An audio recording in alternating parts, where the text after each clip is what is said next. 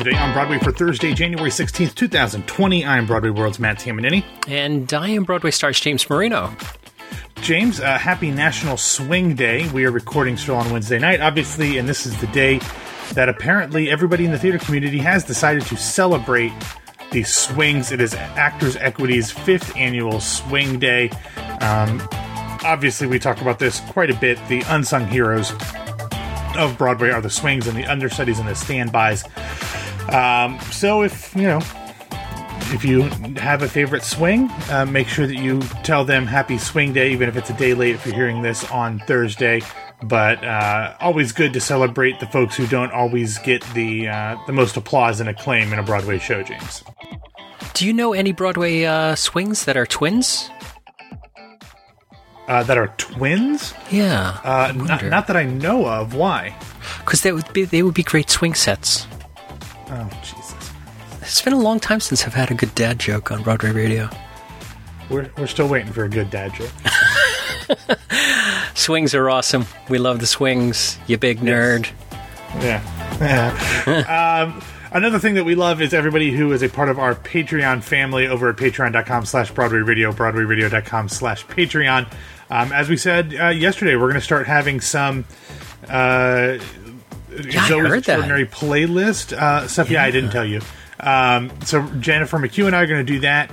I'm coming to New York in less than a month. So James, I guess we'll have to do some review episodes of the shows that I'm seeing. I've already got booked. Let me see here if I can pull up my handy dandy spreadsheet. I'm just in the early days, but I'm seeing 2 Broadway shows and 2 off-Broadway shows already. I'm seeing The Headlands at LCT3. I'm going back to Hadestown. Then I'm seeing Cambodian Rock Band at Signature off-Broadway. And I'm going, so believe it or not, I am going to the first Broadway preview of Six, the musical. Oh, good. So, some interesting stuff there. I'll have more, obviously, but always a good time to jump in on the Patreon, especially as we are starting to kick things into gear over there. And as the season keeps going, we will have more and more stuff to be talking about in the Patreon feed. This evening, which is Wednesday evening, I went to a very swanky book party for our own Carrie Purcell. Oh, yeah. We haven't heard from Carrie in quite a while, have we? Yeah, Carrie's been off on book leave and wrote a book, and we're going to talk with her on Broadway Radio about it in the next couple of weeks. Oh, awesome. Chatted with her tonight. Feminist theater. Yes, exactly. And saw Dan Fortune, saw Robbie Rozelle, saw a bunch of folks at the party. It was really great to catch up with everybody and see them. Awesome. IRL. Speaking of IRL, the reviews are in for My Name is Lucy Barton on Broadway. Yes, James, this is the one-woman show starring the great Laura Linney. It is coming to us from the Manhattan Theater Club, and it is playing the Samuel J. Friedman Theater and is currently scheduled to run just through February 29th.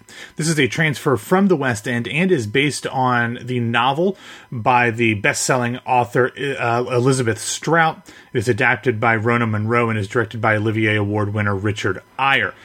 In the show, as I said, it's a one-woman show. The character of Lucy Barton, obviously one-woman show, played by Laura Linney, is in the hospital for an extended amount of time, which brings her mother to the hospital to check on her, and it has been quite a while since they have seen each other. They have a quite fractured relationship. We'll get into a little bit of that in the reviews. But let's start off with the Grey Lady herself. Ben Brantley made the show a New York Times critic's pick, and he said in his review, quote, "The title character of My Name is Lucy Munro, My Name is Lucy Barton, Rona Munro's crystalline stage adaptation of Elizabeth Strout's 2016 novel, is hardly a woman of mystery. On the contrary, as embodied with middle American forthrightness by the perfectly cast Laura Linney, Lucy may be the most translucent figure now on a New York stage. Feelings seem to register on her face before her thoughts have a chance to catch up with them, so that we know when she's hurting or happy almost before she does. A New York writer who grew up in rural Illinois, Lucy Barton is surely someone we can trust to speak plain. What a relief to be in the company, for once, of a thoroughly reliable narrator. And yet, mystery, truly unfathomable and utterly ordinary, is at the center of this deceptively modest Manhattan Theatre Club production, which originated in London and is directed with quiet care by Richard Eyre.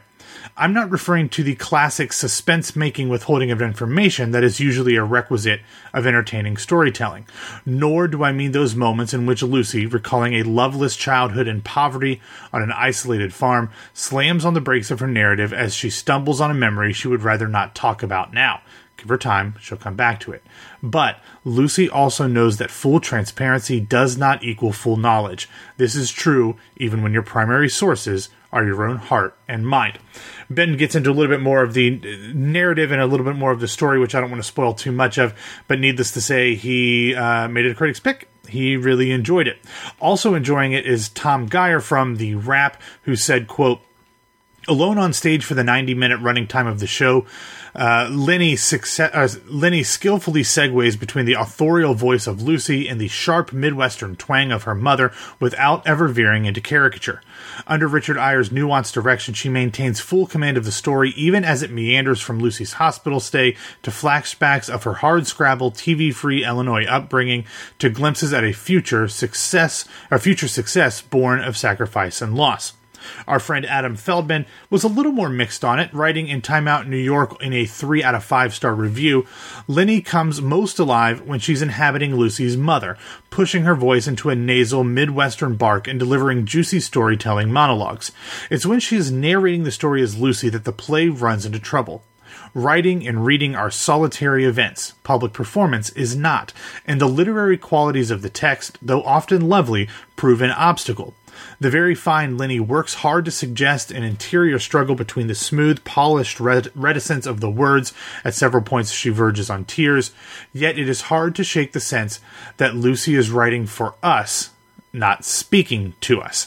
So I think this is probably the case a lot of times, James, when you have a one-person show that is adapted from a novel. It is very hard for one person to kind of blend those things into something that feels fully theatrical. There's always going to be a bit of narrating it, and it seems like for some of the reviews, they made it work. For Adam, not as much. All right. Well, it's a New York Times critic pick, so you can't go wrong, right? All right. What do we have in Broadway show and casting news? All right, first up, yesterday, the news that I had teased on Twitter and then went a little bit more into in depth with Ashley here on Broadway Radio was officially confirmed as the Broadway production of Frozen announced that they would be announced who would be stepping into the roles of the Royal Sisters when original stars Casey Levy and Patty Murin exit next month. Taking on the role of Queen Elsa will be one of my favorites, Sierra Renee, who played the witch in Big Fish on Broadway, replaced as the leading player in the Tony-winning revival of Pippin, and originated the role of Esmeralda in Disney's The Hunchback of Notre Dame. She also starred as Kiara, a.k.a. Hawk Girl, in the first season of DC's Legends of Tomorrow. She will be joined by recent University of Michigan graduate, whoop-de-doo, Mackenzie Kurtz, who will be making her Broadway debut as Princess Anna. They will be joined by Ryan McCartan, most recently of Scotland, PA, who will take over as Hans when Joe Carroll departs with the original sisters. The trio, along with new Anna standby Lauren Nicole Chambers, begin their runs on February 18th. Then, on Wednesday afternoon, we over at Broadway World exclusively reported that the Britney Spears musical, Once Upon a One More Time, will be coming to Broadway this summer, following its run in Chicago in the spring. The production will run in the Windy City from April 14th through May 17th, and then will begin performances where else? But, of course, the Marriott Marquis Theater on my birthday, actually, and the day that the In the Heights movie comes out, June 26, 2020, and then we'll have an official opening night on July 30th. No official announcement has been made, and the production press reps could not confirm that information, but it is accurate. If you forgot, James, what the story of this show is, it's not a bio-musical, although a Britney Spears bio-musical could be quite entertaining, especially when we get into Justin Timberlake and head shaving. But instead, the plot description reads, quote, Once upon a time, a group of famous fairy tale princesses gather for their fortnightly book club to read together from Well, the only book they've ever known, Grimm's Fairy Tales. When Cinderella makes a desperate wish for a new story, a rogue fairy godmother drops the feminine mystique in their corseted lap. Oh, baby, baby, could there really be more to life than bridesmaid dresses, friendships with woodland creatures, and dreams of a prince's kiss? For whatever reason, I'm often drawn to these weird concept shows, James, and I'm really, really interested to see what this is. The casts for the recent readings have been pretty stellar. I mean, everyone who you would imagine might be doing a Britney Spears musical about princesses is in there. So I'm interested to see who they end up casting in the show for Chicago and then subsequently to Broadway. But I am oddly excited about this one, James. Sort of, from reading the synopsis here, sort of a women's only Into the Woods. That, and mixed with a little head over heels, I think, too. Yeah, which are all good things in my opinion. Oh, totally, absolutely. Yeah, and I mean, as you mentioned, these readings have been just chock full of talent. So, yeah, and if a certain tour keeps canceling tour stops, one of the bigger stars from the readings might actually be able to be a part of it. Kelsey Grammer? No, that was... No, he's replacing one of those tour stops that was canceled. Thank you for the callback. I'm glad you listened to yesterday's episode. I listen every day multiple times, especially when it comes out late. Anyway, so next up we have the non-Broadway show and casting news. Yeah, I did the Broadway casting news already. This is the non-Broadway show and casting news. Okay. First up, over at the Signature Theater off Broadway. Oh, I understand now. Okay. Yeah, I was confused by that. Yeah, that's okay. Yesterday, Signature announced that they had already extended the New York premiere of Lauren Yee's Cambodian rock band, one I've already got my tickets to, even though performances don't start until February 4th. The show will now run for an extra week through March 15th. Next up, down in South Florida, not something we normally talk about, but this is a really exciting show, James. Miami New Drama will present the world premiere of a new musical called A Wonderful World, obviously featuring the music of Louis Armstrong. Oh, wow. What's cool about this, James, and ironically, I was listening to this person on a podcast on Wednesday morning. The book of the show is written by regular Maximu Theater and Performance podcast contributor Oren Squire. And yeah, cool. He's a playwright and writes for a lot of TV. This Is Us, Evil, The Good Fight.